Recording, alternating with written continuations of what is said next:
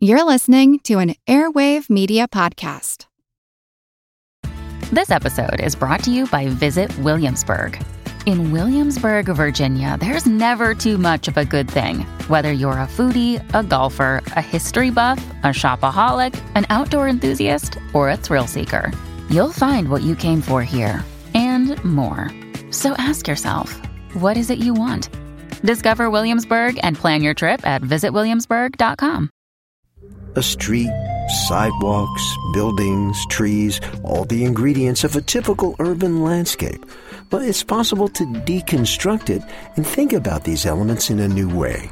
I'm Jim Metzner, and this is The Pulse of the Planet. An urban planner is someone who thinks about and tries to design for the vision of the city, of the future, as well as deal with some of the more practical problems that cities face today. Urban planner Nathan Heavers. We spoke in a street in Alexandria, Virginia. I look at the city as composed of systems. I'm thinking about all of the interconnected parts of the city and how they relate to each other within it.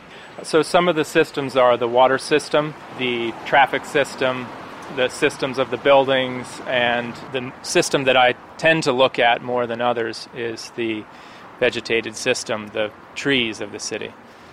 From my perspective, I see the green system as part of the structure of the city. So the trees are a canopy over the street and the sidewalk, something that actually helps to moderate the climate that we experience as we're walking down the street.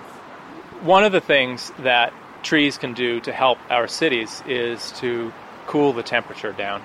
If we go west 50 miles toward the base of the Shenandoah Mountains, for instance, it will be significantly cooler, even without the elevation change because of the tree cover that's in an area like that. Come to the city, the temperature will be about 10 degrees hotter on any given summer day, and having a canopy of 35-40% trees in the city will do a lot to keep the climate livable. Pulse of the Planet is made possible in part by Virginia Tech, inventing the future through a hands-on approach to education and research.